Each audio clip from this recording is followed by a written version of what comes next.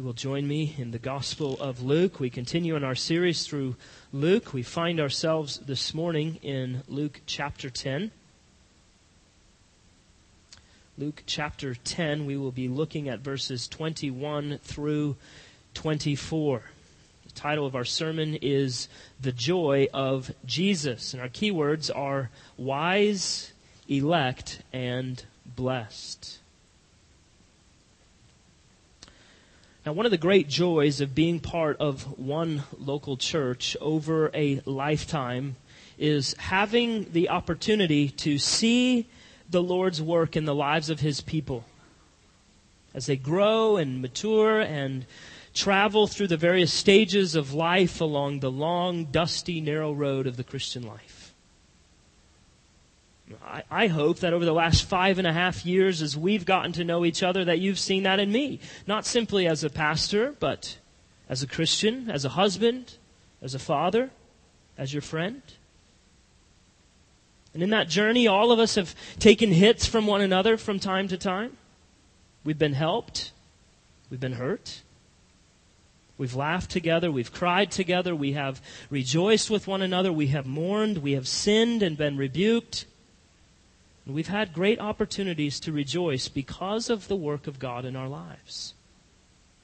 And the longer we continue in this journey together, through all the difficulties and through all of the pains and all of the ups and downs, the more we will see with increasing clarity the great blessings of God upon His people. In my time as a pastor, one of my favorite things has been to see people come to faith in Jesus Christ. Some young, some older, and having the opportunity then to sit back and watch the Lord at work, growing you, shaping you, maturing you, moving you from one level of understanding and faith to another. It's a marvelous work that God does, and I delight in getting to see it. I hope you see the same in me, a young man with rough edges getting smoothed out, learning more and more about what's most important, overlooking more and more of what's less important. As I grow and learn and mature with you and see greater clarity in the fullness of God's work throughout history and our place in the story of God here in the 21st century. I hope there's great progression of our helpfulness to one another as we do life together as a church, realizing that sometimes when iron is being sharpened, there's going to be sparks. But those are necessary. You see, the older I get, I have a birthday this week, so I shave to look younger. I'm in that zone. I want people to think I'm a little bit older so they listen to me, but I want to look younger because I'm getting old enough now that I want to be younger. So I don't know what to do. But the older I get, the more I am amazed and love what God does within the local church.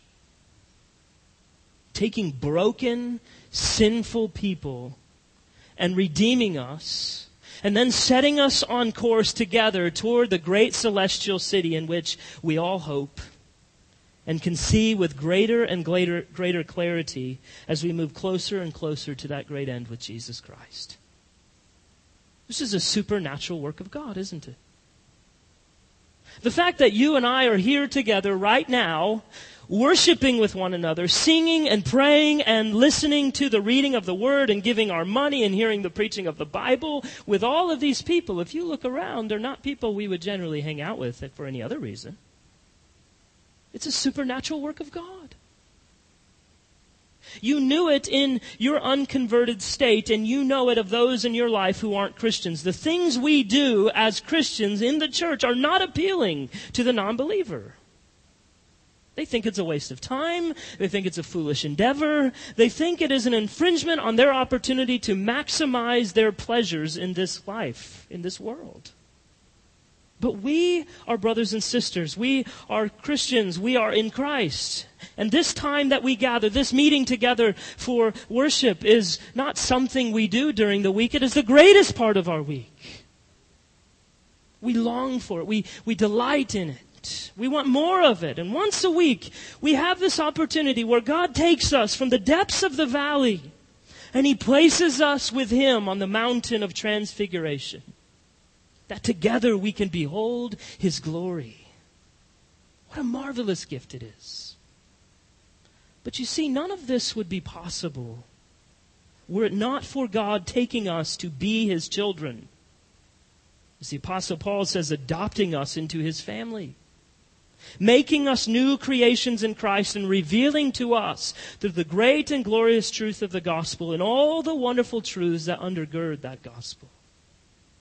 The Apostle Paul writes about us in 1 Corinthians 1. Consider your calling, brothers. Not many of you were wise according to worldly standards. Not many of you were powerful. Not many of you were of noble birth. But God chose what is foolish in the world to shame the wise. God chose what is weak in the world to shame the strong. God chose what is low and despised in the world, even things that are not, to bring to nothing things that are, so that no human being might boast in the presence of God.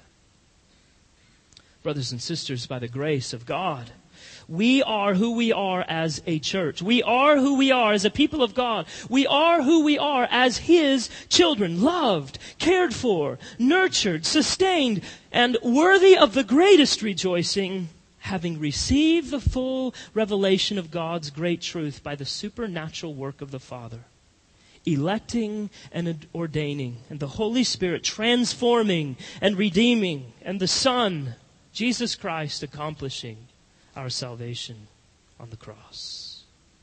And by the grace of God, we who were broken, we who were battered and messed up in all sorts of ways, have had our names written in heaven forevermore, if we are in Christ. And it's that great reality right there that we see our Savior Himself rejoicing in the text we will look at this morning. It is the fact that we who by the world's standards are nothing special at all have been made alive together with Christ. And we have been given eyes to see and ears to hear the great truths of God. And as Jesus prays to the Father and talks to His disciples, we see that the disciples of Jesus Christ are uniquely blessed by the gift of the Father, by His revelation.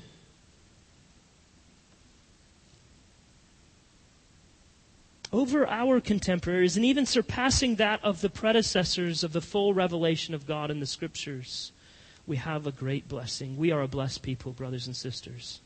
And Jesus Himself rejoices in that with us. So let's read of our Savior's joy and rejoicing, beginning in verse 21 of Luke chapter 10. In that same hour, He rejoiced in the Holy Spirit and said, I thank you, Father, Lord of heaven and earth, that you have hidden these things from the wise and understanding and revealed them to little children. Yes, Father, for such was your gracious will. And things have been handed over to me by my Father, and no one knows who the Son is except the Father, or who the Father is except the Son, and anyone to whom the Son chooses to reveal Him. Now, Luke writes here that Jesus was rejoicing in the Holy Spirit in that hour. So if you recall from last week, Jesus had sent out the 72 disciples into various cities and towns that He was about to enter into. And they all returned with great excitement. And they were telling of all the works that they were able to do. Casting out demons, healing the sick, and proclaiming the great news of the kingdom of God. Jesus rejoiced with the disciples. But He reminded them that their joy and that their hope was not to be wrapped up in their ministry efforts and successes, but rather to rejoice in the fact that their names were written in heaven. They were to rejoice in the great truth that they were Christians by the grace of God. So now Luke tells us it was that hour, that same hour, that Jesus rejoiced in the Holy Spirit. Now, this is a very Trinitarian text. The Holy Spirit in Christ delights in the great work of regeneration, causing Jesus Himself to rejoice in the Holy Spirit, to the glory of God the Father, who has purposed all of these things according to His will. And as Jesus heard the reports from the disciples, and as he considers all of the great things that are being done for the kingdom of God, the Savior's joy rested in the Father's grace that enlightened men and women to see the truth, to hear of the great kingdom, and to see what was yet to come in the work of Jesus Christ. Charles Spurgeon was preaching this text, and he said, "It pleases Jesus when the gospel has free course, and God is glorified thereby. Shall we not find our joy where he finds his? Shall we not enter into the joy of our Lord? Whenever we hear good news of a village evangelized or a township moved by the glad tidings of a country long shut up from the gospel at length opened to the word, let us feel our highest and deepest joy. Rather, let us rejoice in this than in business prosperity or personal advantage. What if we can find no joy in our own circumstances? What if even spiritual affairs within our soul are full of difficulty? Let us joy and rejoice that God the Father is revealing the light of his gospel among the sons of men. Be this our highest wish, thy kingdom come. And in that coming kingdom, let us find our utmost happiness. Be sure that the joy which warmed the heart of Christ can do us no hurt. It must be a pure, sacred, and ennobling joy, and therefore let us indulge in it very largely. Amen. Now notice here how Jesus prays to the Father. Notice the specifics in which he rejoices. Look again at verse 21. He says, I thank you, Father, Lord of heaven and earth, that you have hidden these things from the wise and understanding and revealed them to little children. Now, who are the wise and understanding that the Father has hidden the truths of his kingdom from? Well, surely it was the teachers of the law, the scribes and the Pharisees. In the Gospel of John, we read that there were those who asked with great skepticism in the days of Jesus, have any of the rulers, any of the Pharisees believed in him? In other words, are any of our teachers following this man? Those men were considered wise. Those men were supposed to be the ones who understood the Word of God. But they had not taken kindly to the ministry of Jesus, to say the least, had they? So what were the people to think? If this man is who he says he is, certainly someone of substance will be by his side. But the Lord himself cared very little of what they thought, didn't he? He called the Pharisees blind. He called the scribes hypocrites. And so, if it was not the teachers of the law who followed Jesus, who was it to be? Who were these men? A few common fishermen, some everyday nobody townspeople, a few women of substance, fewer men of means, some Romans, some Gentiles, the bulk of them poor and unlearned. With a few exceptions, their names were to never be on the big screen or spoken in households around the world. They were common. They were hard-working people who loved and followed Jesus because they recognized the glorious kingdom when it came near to them. People like us, people like Gary, people like Josh, people like Andy, people like Gina and Paul and Alan, just like us. And this is the very thing that the Lord rejoiced in with great thankfulness. He was delighted that he was surrounded by people who weren't full of hypocrisy and self-exaltation, but rather a people who had childlike natures and a willingness to humbly say to Jesus, I am yours, and wherever you lead me, that is where I will go. And it seems as though Christians fall all over themselves when some celebrity becomes a Christian or says they're a Christian. Or when they thank Jesus on national television for their touchdowns. And all of a sudden we're paying them thousands of dollars to talk to men's groups or women's groups as though their celebrity status is going to amount to something far greater in the kingdom of God than what God is already accomplishing through the common means of grace that He employs week in and week out in His local churches all throughout the world. Now, should we praise God if some celebrity truly knows Christ and truly understands the gospel and uses their platform to rightly praise God and proclaim the glory of the gospel of Jesus Christ? Yes, of course. But is that God's ordinary means of bringing people into the kingdom? Certainly not.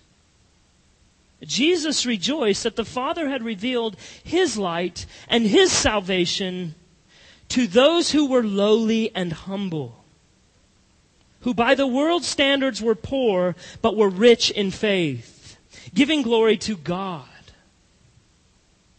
Jesus was most at home among those people. Jesus Himself was poor in the world and boasted of no wisdom of His own, even though He was wisdom itself. He was meek, He was lowly in heart, and He rejoiced in a people who were humble to receive His great teaching and eager to tell it to the world. These are people for whom Jesus thanked the Father for choosing as His own. There's a great example here for us to recognize in Jesus' response as well. Notice all around the disciples there are vast multitudes of people who are walking down the broad road that leads to destruction. They're uncaring, they're unaffected by the gospel of God, they're unaffected by all that the apostles were doing, they are hardened, they are unbelieving. There are only a few who are believing and whose souls have been set free in Christ. But what is Christ's response? Rejoicing. We must praise God that any at all are converted and walking with Christ. That any of us at all believe the gospel. We completely misunderstand and do not recognize the sinfulness of mankind if we do not rejoice that even one of us is a Christian. The conversion of every single soul to Christ is amazing. It's as great and amazing as Lazarus being raised from the dead. So we must learn from Jesus to be more thankful and more amazed, praising God for the new hearts of mankind. If only a few are saved, we should find a great reason to rejoice. If only through free grace and undeserved mercy any are saved at all, we must rejoice. Now, before we move on, please do not mistake what Jesus is saying here to mean that Christ would not have the most highly esteemed, the most notable of men come to Him. The most studied, the most learned people in the world to flee to Him for refuge. When anyone of genuine heart cries out to God for mercy, confessing that Jesus is Lord and has been raised from the dead, they will be saved. They will not be put to shame. But if the truth is hidden from some and revealed to others, we may be sure that there is a cause for that. And so it is that the greatest joy of Jesus is that those who come to Him, whatever their greatness or however little they are known, that they come to Him with a childlike spirit, willing to learn, willing to be humbled, willing to be rebuked, and to receive by faith all that He has for us. The people of God may be of lowly estate, but the people of God have a supreme belief in wisdom itself. The King of Kings, the Lord of Lords, Jesus Christ, our teacher, our Savior, our brother. And isn't it amazing that He's our friend? Our friend.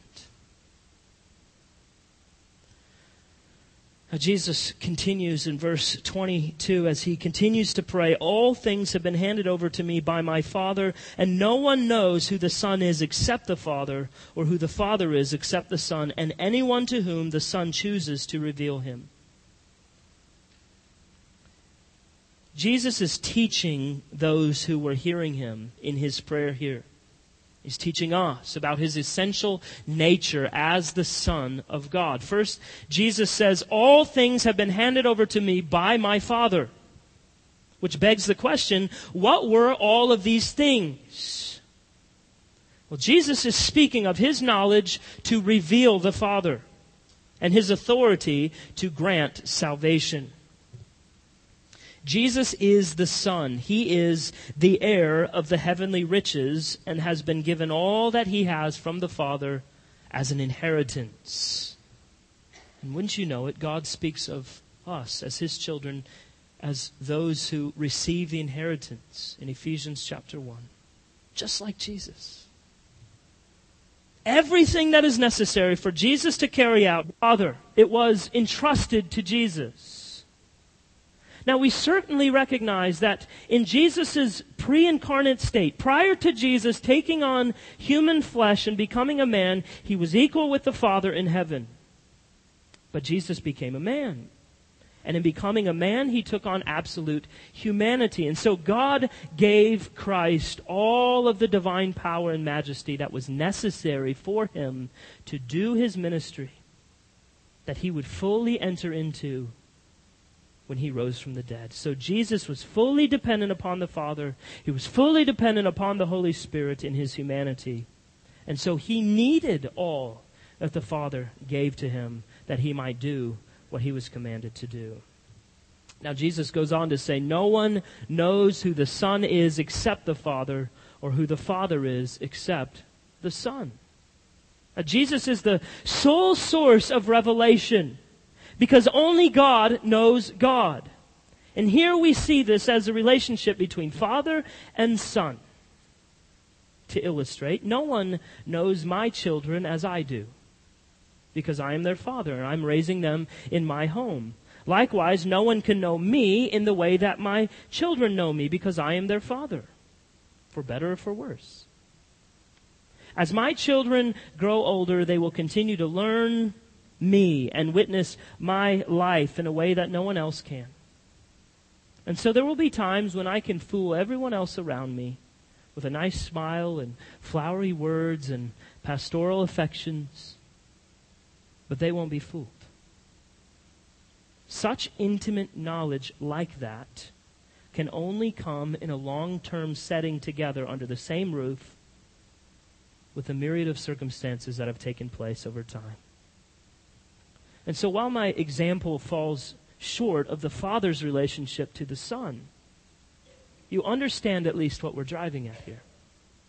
There is an intimacy among the members of the Trinity that no man will ever know. It is eternal. It is mutual. It is exclusive. Only God truly knows God. And that knowledge makes him the sovereign sole dispenser of revelation, of truth. So God has determined that the only way we might know the Father is through the Son by the power of the Holy Spirit.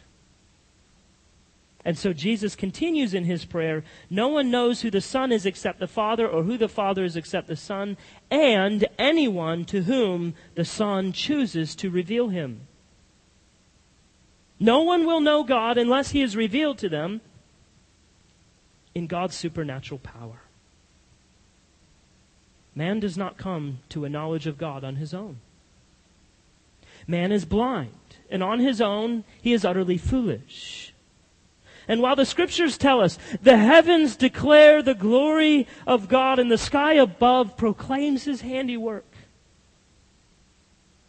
The Apostle Paul says his invisible attributes, namely his eternal power and divine nature, have been clearly perceived ever since the creation of the world and the things that have been made. And so it makes all men who do not worship God without excuse. But being bound by sin, no man on his own has known or honored God or given thanks to God, because apart from God revealing himself to us as the Son, we have become futile in our thinking, and in our foolish hearts we're darkened. So when left to ourselves, no one understands, no one seeks for God. All have turned aside, and together we have become worthless. No one does good, no, not even one. That doesn't leave anyone out, does it? Friend, if you do not know and trust in Jesus Christ, this is your condition.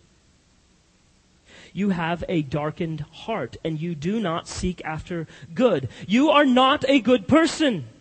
You can't even know what good is because only God is good and you do not know Him. Won't you turn your focus upward and beg of God to reveal Himself to you through the power of His Word in the person and work of Jesus Christ? He is calling on you to recognize and to admit and to repent of your sins, to place your faith in Jesus Christ as the only source of life and salvation. In Jesus there is life. Apart from Jesus, only death. Won't you run to Jesus? Won't you cling to Jesus and rest in His never-failing work on behalf of His people in living a law-fulfilling life and dying a sinner's death and being raised from the dead to live at the right hand of the Father forevermore? You are a great sinner. But you see, Jesus is a far greater Savior and reveal to you all that God has given us to know, that we might rest and delight in Him alone. And for those of us who are Christians, you see, it shouldn't surprise us that those who do not know Christ cannot see the beauty of the gospel. The Word of God radiates great light every time we open the Word. But it cannot be seen unless a person's eyes are opened by God. The dark scales removed that they might see. They're blind. They're dead. And the truth, brothers and sisters, should cause us to rejoice in the salvation of men and women and children all the more, just like our Savior. That God would choose to reveal Himself to some is absolutely astonishing. That He chose to reveal Himself to you and to me. Do you wake up each day and consider your life and think, me? God chose to save me? Me? What grace? What love? This is what our understanding of the Bible's teaching on the doctrine of election should do in our hearts. Why are you of God's elect? Why am I of God's people? Why is anyone elect by God? Oh, how humble that should make us. The Apostle Paul tells us in Ephesians 1, in love He predestined us for adoption as sons through Jesus Christ, according to the purposes of His will, to the praise of His glorious grace, with which He has blessed us in the Beloved. In Him we have redemption through His blood, the forgiveness of our trespasses, according to the riches of His grace, which He lavished upon us, in all wisdom and insight, making known to us the mystery of His will, according to His purpose, which He set forth in Christ as a plan for the fullness of time, to unite all things in Him, things in heaven and things on earth. Why me? Why you? It's all to the praise of His glorious grace. The Son has chosen to reveal to us the great majesty of God, to the praise of His glorious grace. And so, with Jesus, we say, I thank you, Father, Lord of heaven and earth, that you have revealed these things to us, your little children. And you see, this truth that no one will see who God is unless He reveals Himself to us in the Son shows us that Jesus is everything in salvation. He is the revealer. He is the redeemer. He is the Savior. He is the keeper. He is everything, now and forevermore. Can anything be lacking in the Son's saving power? No. No, for it's so inexhaustible, His resources, that the Father alone knows the Son, and we know Him only because He has been supernaturally revealed to us. And so the great heavenly anthem for all eternity should be, to Him who sits on the throne, and to the Lamb be blessing and honor and glory forever and ever. Amen. Well, Jesus continues on in verse 23. Then turning to the disciples, He said privately, blessed are the eyes that see what you see. For I tell you that many prophets and kings desired to see what you see and did not see it, and to hear what you hear and did not hear it. There are several ways that the Bible regularly talks about someone coming to understand the gospel, believing in Christ for their justification, But one of the more common ways we see God communicating this reality is through the instrumentality of eyes and ears. We've seen this worked out physically in the miraculous healing work of Jesus and the apostles, giving blind eyes sight and giving deaf ears hearing. And these works that Jesus was doing were really a shadow. They were a type of that which was greater, that which was Jesus was going to do in the hearts of those who were being saved. Now we sing about this very thing, don't we? I once was blind, but now I see. Or in another song, hear him, ye deaf. His praise, ye dumb, your loosened tongues employ. Ye blind, behold your Savior come, and leap ye lame for joy. These are all pictures of the work of God in the redeemed souls of His people. Aren't they beautiful? Jesus thinks so. He thinks it's beautiful, and He tells the disciples, you are blessed that you see what you see. You are blessed to hear what you hear. You are blessed that you are here with me right now, seeing what I am doing, seeing what I am going to do, seeing with what power and authority I am able to carry out these great works, which I am here to do in fulfillment of the great covenant of redemption that was made with the Father in eternity past. That a people would be set free from the bondage of sin and death and made alive together with me forever. There were many people in the days before the apostles, prior to the incarnation of Christ, many people that longed to see the Messiah who would come and fulfill all that was prophesied and spoken of in the law and in the wisdom and in the prophets. Remember back in chapter 9 when we looked at Jesus' transfiguration? Jesus was having a conversation with Moses and Elijah on the mountain. And remember we said, even though Moses and Elijah knew Christ in His pre-incarnate existence as the eternal Son of God, they had not yet seen Him in His incarnate state as the Messiah.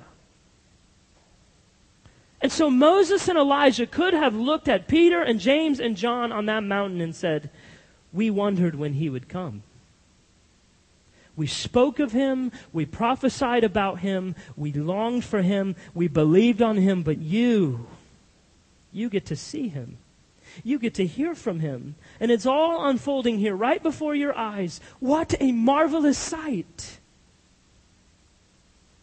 The great men of God before the coming of Christ all longed to see the day of the fulfillment of all that had been spoken of. The fulfillment of all the types and shadows and the sacrifices of bulls and goats and rams. The true source of all their hopeful worship and praise and adoration. And here it was. Amazing. For I tell you that many prophets and kings desired to see what you see and did not see it, and to hear what you hear and did not hear it. Blessed are you. And you know what, brothers and sisters? Still yet, we have an even far greater inheritance than the disciples had. Because we have the full revelation of God in the Scriptures. We have the full manifestation of the Holy Spirit, who not only dwells within us, but has given us an overflowing abundance of power to fulfill all that God has called us to be as His people, to the praise of His glorious grace. You see, often we think of the disciples and think what it would be like to be there, and certainly we do wonder. But you know what we have is far greater. Far greater. You see, you and I know the whole story. We need not wonder if Jesus is the Messiah. We need not wonder how Jesus was going to bring the kingdom of God to bear among men. We need not wonder in whom we are to believe. We have it all right here in the Scriptures. And it is this Word of God into which the angels long to look. Are you looking where the angels long to look? Are you reading the Scriptures to know more of God? To understand more of what God has done and is doing? Revealing Himself to us. This is the only way you know God, brothers and sisters. Through what He has revealed to us. as he illumines the text through the Holy Spirit, that we would see and believe more and more of him. Oh, how blessed we are to have eyes that see and ears that hear and hearts that understand. J.C. Ryle commented on this passage and said, "The difference between what the prophets and kings saw and what we see is the difference of twilight and noonday, of winter and summer, of the mind of a child and the mind of a full-grown man. Blessed are the eyes that see what we see." Amen. Let's pray together.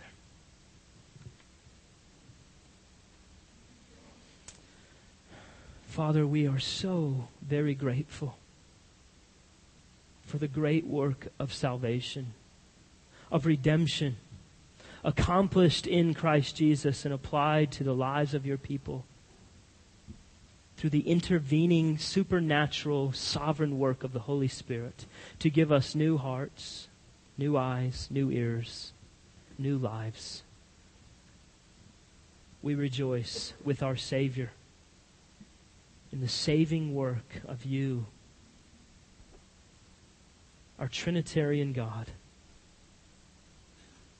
We rejoice in the work of Jesus Christ in bringing about the salvation of his people. And we rejoice as your people to be counted among them. God, would you do a great work in our hearts to amaze us all the more of our great salvation? Would you remind us in our times of despair as well as in our times of boasting and pride, who am I? Who am I that the Creator of the universe would save me, who was his enemy, who did everything and anything that we could to run from him, to scorn him, to be at enmity with him? Who am I? Who are we? God, amaze us yet again by the gospel.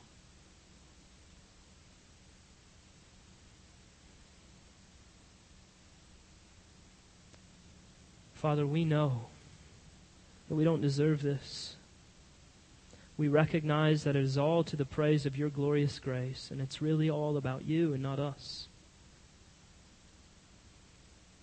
And so, Lord, I pray that you would continue to bind us together, to be amazed together with the glorious riches that were given to Jesus Christ and that we inherit as your children.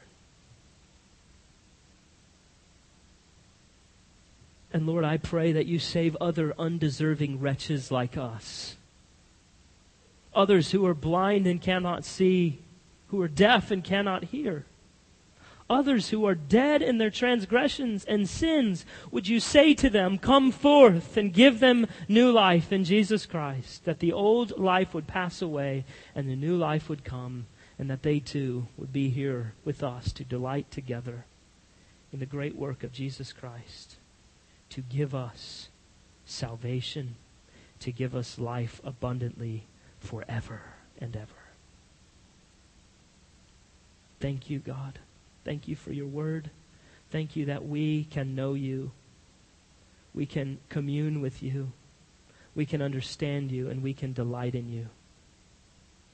May we do it all to the praise of your glorious grace, for your name's sake, and for our great and eternal joy with the Son. And it's in his wonderful and precious name we pray. Amen.